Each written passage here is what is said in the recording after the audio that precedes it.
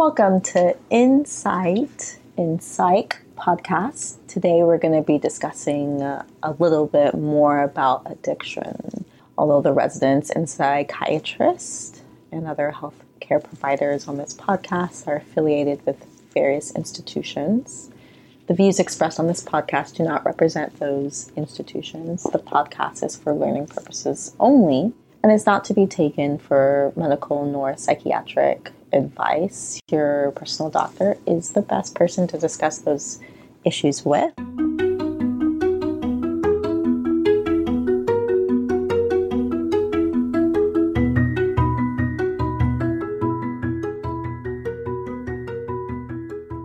Hello again.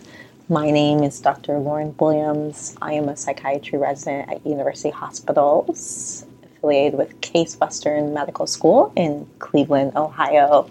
Today I'm interviewing Dr. Nancy Duff-Boehm, who is a psychologist. What I do currently. In the office, we have a range of treatments for addictions, starting with assessment, individual treatment, and all the way through an intensive outpatient, which is a group that meets for 3 hours, 3 days a week, but also has other services involved with that. So I also have a regular psychological general practice within that as well. So I have a wide range of things that I do.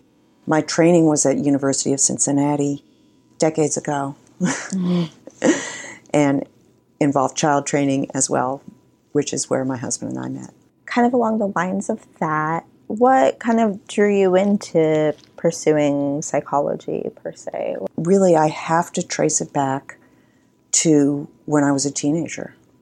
That when I was 15, a sophomore in high school, I went away to Europe to live with a family in Spain for 6 months.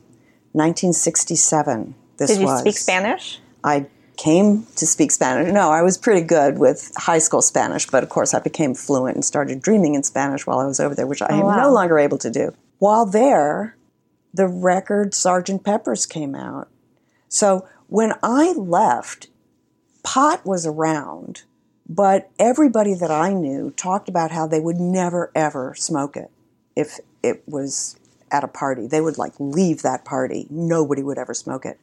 Then I'm in Europe, I'm in Spain and traveling around Europe some, and I see this Sgt. Pepper's, and what on earth has happened to the Beatles? This was, I Want to Hold Your Hand, and suddenly they're in these psychedelic uniforms, and it was intriguing. And by the time I got back, the people, my siblings in the car, driving back from the airport, were singing White Rabbit to me with very clear signs to me that this meant more than what the words implied. And they were singing it really loud, knowing that my parents wouldn't understand. But I was totally as clueless as my parents. Of what White Rabbit is. Of what they were talking about. Tell us about what White Rabbit was. White Rabbit was a very popular song by Jefferson Airplane that came out 1967 and involved just talking about drugs. It was all about the Alice in Wonderland through the looking glass, and it was a metaphor for how you felt when you were taking drugs, especially marijuana, but probably referring to psychedelics as well. What you also said that's interesting to me is when you were living in Spain and it was kind of in the 60s and there was a thought around marijuana that nobody would touch it. Why was it demonized at that time? What did people know about it? Well, it was a drug, We didn't know much about it. We didn't even have that famous movie, Reefer Madness, that was popular. That movie was made in the 30s, but it was illegal. It was still illegal. And people were getting high on it more and more. It was sort of a California thing, and I grew up in New York, so it hadn't really kind of come to the east and down to my age level, which was still 15 at the time. So it was, I was sort of on the threshold of the world that was going to become overrun with marijuana. And basically, I'm skipping to when I got back now, and suddenly everybody was smoking pot, and they were talking about how their limit would be hash. They wouldn't have, that's still marijuana, but it's much stronger hashish, which is a much stronger type to smoke. But as time went on, people's limits went farther and farther out, so that they would finally talk about how they would never, ever smoke opium, even if it was in the next store. Now, maybe if it was in the next room, they might be tempted to smoke. So the boundaries just kept getting closer and closer to what people were willing to do. And this morphed over a period of years, but what was shocking to me at age 16 by the time I came back, whereas everybody was talking about how they would never do marijuana when I left, by the time I came back, nobody wasn't doing marijuana. And I had no idea. I just remember sitting in rooms with friends and everybody giggling and nobody telling me what was going on. And somebody said, oh yeah, we've been breathing in balloons. It's all helium. It's all the helium that has gone to our heads and is making us giggle. I thought, well, helium never did that to me before. I was clueless. So it really shook me up. I was gone for those 6 months when the world changed. What else was going on around that time, like socially? Like, when was Woodstock? Was that 69? 69. So it was beginning to develop. And there was acid, there was LSD happening, and mescaline and all of that. That really gradually came to be something that people closer to me would use by 1969. But in 1967, it was really pot and hashish, and also heroin started coming into it within that 2-year period. And that's also really interesting that you said that. I was listening, actually, another podcast where they were interviewing this physician who trained at Harvard, whose name is Andrew Well. And he was actually one of the first to make a study on marijuana that he did during his last year of medical school at Harvard. He got the IRB proposal because what he really wanted to understand is the effects of marijuana. So while he was trying to conduct the study, the police department kept reaching out to him and saying, we want to come and observe the people that are in your study getting high because we don't know what it looks like when they get high. And for a long time, they didn't want to let them come and observe them because it would be very unsettling for the participants to have the police there as they're getting high. But when they actually did get high, the police were like, when is it going to begin? When's it going to start? And Dr. Ball was like, what do you mean start?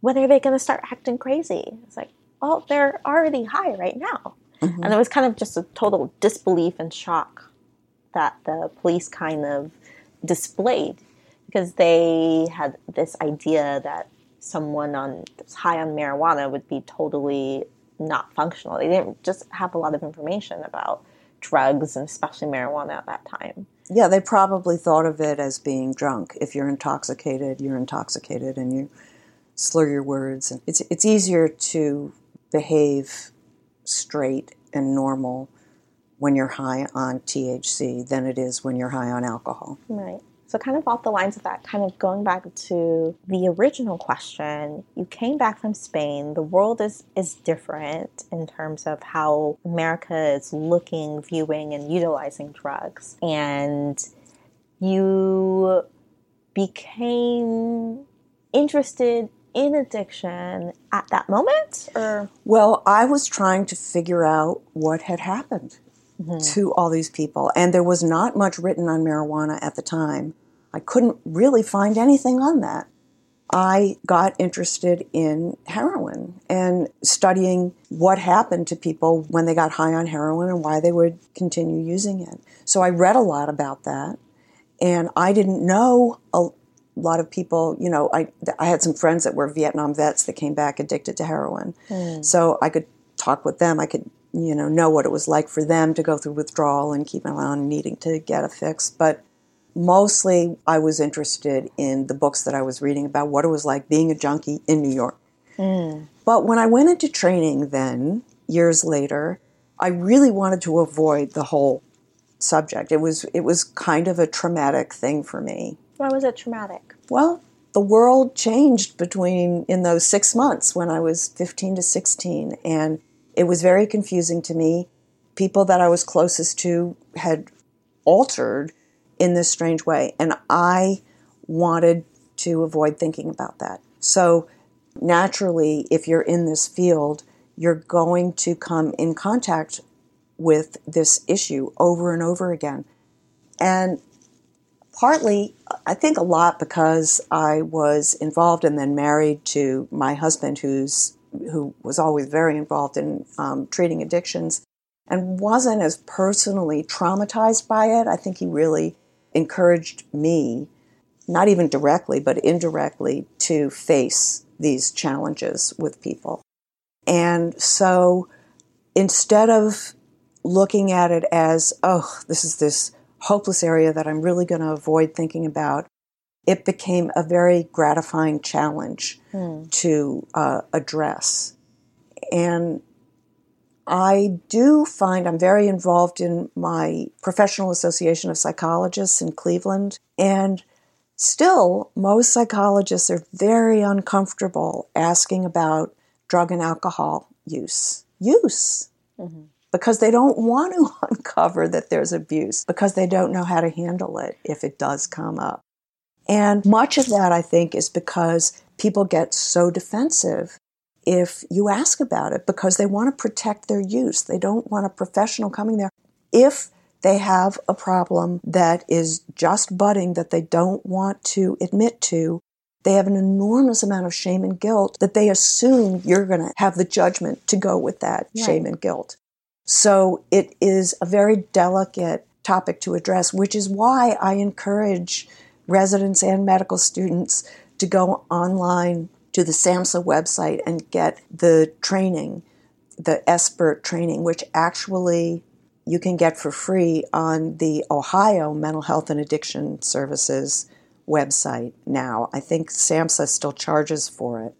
But SBIRT has to do with how to ask the addiction and chemical use questions in a respectful, non-judgmental way, and then how to handle it. And it should take 5 minutes. Even if somebody is an extensive user, it takes 5 minutes to say, okay, here's how much is safe. You're within those limits, straddling those limits, above those limits. See if you can bring it down to these, and let's talk about it next month. Right. So off the lines of that, I thought you brought up a really interesting point about how a lot of psychologists don't want to ask these questions or kind of shy away from it because the question still resides. What do they do with that information? You know, psychologists, a lot of people have the understanding that psychologists have a PhD and a lot of their focus is on counseling. So if you don't have a special interest in addiction, but you still are a health provider as a psychologist, what would they do with that information now that they've asked, they've gone through the website, they know those questions? What is the next step for psychologists to kind of help someone dealing with addiction? Well, it's really the same advice that is given to primary care physicians about this. We're general practitioners. Most psychologists are general practitioners, so we see the entire waterfront of problems. We come across this all the time, and the very first piece of advice is ask about it. In our office, for instance, and I always recommend this to people I supervise and people that I teach in the psychology community, we have 4 instruments that we give to everybody upon intake. One is, they're all self-report instruments that they fill out in the waiting room. One is about anxiety, one is about depression, one is about attention deficit disorder, and the third is health questionnaire. So it asks about exercise and diet, it asks about tobacco, it asks about alcohol, and it asks a number of questions about all these things. So having the question buried in a health questionnaire makes people less defensive. And then they're prepared for when you ask the question, well, how much do you drink? and how often. And there are very clear limits that the National Institute on Alcohol Abuse and Addictions provides for alcohol use. That's no more than 3 on any occasion, or more than 7 in a week for women. And and no more than 4 on an occasion, or 14 in a week for a man. Going above those limits at any time puts you in a category of higher risk for developing problems with that. It doesn't mean that you're labeled as an alcoholic, but it helps people see at what point the danger zone is for them. And there are people who use that much who don't develop bad consequences. So actually there are, if you're brave enough to ask the question and open the conversation, you find that people who are straddling those limits will come back a month later and say, I'm not drinking that much. I'm only drinking once a week, and I keep it under 3, and, I'm good. Right.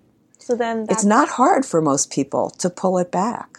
So then that's kind of the next question. I'm in my psychologist's office. I've screened positive for possible addiction pathology, and I speak with my psychologist. I admit it. What happens next? Hopefully, it doesn't feel like a confession. Hopefully, it just feels like sharing of health information. Mm-hmm. And then on that neutral ground, I, as a psychologist, can give the information about what the safe limits are I'm not targeting this information at you. This is from epidemiological studies about the entire nation, and I'm just telling you this information so that you can use it, and let's talk about it again the next time I see you. I find that most people that I tell those limits to, and they're getting up to them in their normal lives, I find that most people don't have a problem talking about it. They bring it up the next time, and by the way, I'm not drinking that much anymore, and they don't have a problem with it. Now, if people have a real problem with it, they're probably way higher risk for developing problems with addiction. So when the patient is like, okay, I need treatment now, I want to get sober, what do you do with them next? Great question. The next is, this is a very important issue, and we're here talking about other issues, so that issue deserves great attention all on its own. So I want you to go to a specialist in that area to have a full assessment. And I receive assessments. I can do that if it's right off the bat. But if somebody has come to me, to my general practice, I don't then schedule the assessment with myself. I refer it to another provider. So now it's clear that the providers need to talk with one another, need to collaborate, because it is a single individual. But I need to make it clear that the assessment is a whole hour, usually more than an hour, on its own. And I want to make it clear that it deserves its own attention. And then that's a good point that you made, that treating addiction in itself is a multifaceted plan that includes multiple providers and a lot of monitoring, and is something that is hard for any one provider to do by themselves. Yes, very true. I do want to say that historically in the field, we used to really separate the addiction or alcohol treatment from the psych treatment. And more it's become obvious that you cannot separate them. You have to treat them both together. So if in the course of my general practice somebody talking about their use, it becomes clear that really their addiction is the bulk of their problem, I'm going to want to refer them to a treatment program that has a wider range of services available. So often it's going to involve group treatment. I don't want to give that diagnosis or treatment recommendation the first time that I talk to somebody about this issue. the recommendations for treatment need to come after a very thorough investigation that involves history of drug use, history of mental illness, family history of both of those things, history of trauma. Many things that I also deal with in the mental health treatment, but it is a very specific and targeted assessment that is done for drugs and alcohol.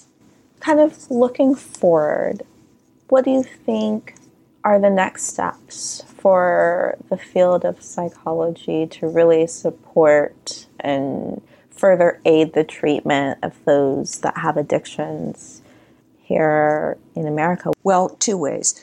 The ASAM, the American Society of Addiction Medicine, has a great push to get primary care physicians to ask about alcohol and addictions. That's wonderful. The psychology community needs to do the same thing. We're all general practitioners. We all need to be asking these questions in order to flesh out who is having these problems. Secondly, in treatment programs like the one I have in my office, there are far too few psychologists involved. So our perspective is often missing, or if it's there, it is implemented by people who are not specifically trained as thoroughly as a psychologist is. So I think it needs to go both ways. General psychologists need to be better trained. Treatment programs need to include more psychology. If there is someone in our audience listening who is dealing with addiction and you wanted to leave some parting words with them, what would you think would be important for them to hear? There are a lot of resources in the state and in the community to get referrals. And when you do get a general referral for psychology, usually you can ask for what specialties these people deal with. And so you can ask for addiction treatment. Now, SAMHSA has a national clearinghouse of treatment providers and you can get somebody who will do an individual assessment, totally confidential with you, and you can go all the way to inpatient detox treatment or intensive outpatient, partial hospitalization, the whole continuum of care you can find on the SAMHSA. And these are, they only list programs that are certified within their state. So these have already been through extensive evaluation. So you're safe asking that. Also, calling the local AA office and Al-Anon office, extremely important. This is a family disease, and there are more people who are family members of addicts than there are addicts, obviously. And addicts themselves are involved with other addicts, so they can use Al-Anon. And a lot of people actually who are in both programs call Al-Anon graduate school for AA. It's in AA, you're dealing with yourself and bringing yourself together. In Al-Anon, you're really dealing with managing relationships. So both of those resources, the local AA and Al-Anon. To summarize, not only is there help, but there's hope as well. A lot of help and hope. Now, it's true that most people who have an addiction don't seek treatment. The ones that do seek treatment are in the 10%, and they get better, even if it takes them between 10 and 20 times to finally get it. They're the ones who are working on it and are going to get it. So they shouldn't be discouraged if they do trip and lapse and need to pick themselves back up again. Thank you so much for your time. Thank you all for listening to Insight in Psych podcast. If you have any questions or comments, feel free to email us at insightinpsych@gmail.com. Please consider reviewing us on Apple Podcasts to help others find the show. Special thank you to Dr. Nancy Duff-Boehm for speaking with us today and helping us all gain more insight in addiction.